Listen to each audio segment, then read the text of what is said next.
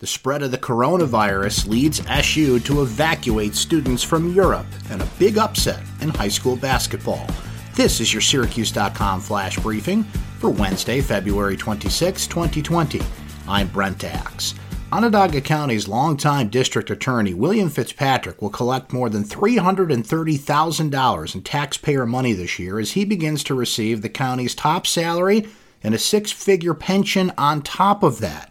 Fitzpatrick left his job for 24 hours on December 31st before returning as a newly elected official a day later, enabling him to receive both. A prominent Central New York eye doctor, Dr. Robert Druger, whose stunning accusations of sex abuse last year led to the downfall of an Olympian runner, is now suing two local institutions accused of harboring him, Syracuse University and the city school district.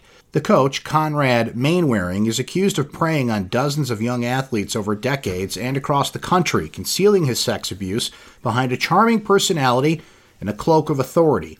Mainwaring is suspected of abusing more than a dozen boys and young men while in Syracuse in the 1980s. An investigation by ESPN linked him to the abuse of dozens more nationwide. The spread of the coronavirus in Italy has led Syracuse University officials to evacuate a study abroad program there, officials announced on Tuesday. A total of 342 students are currently studying at SU's Florence campus, the university said in a press release. Syracuse is closing the program and assisting students with return to the United States beginning immediately.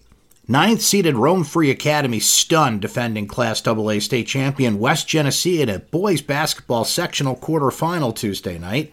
With his team captain hobbled, Andrew Rico scored 15 of his game-high 18 points in the second half to lead number 9 Rome Free Academy to a commanding 70-56 sectional quarterfinal win over the top-seeded Wildcats. That's your Syracuse.com flash briefing for Wednesday, February 26, 2020. I'm Brent Axe. Have a great day, everyone.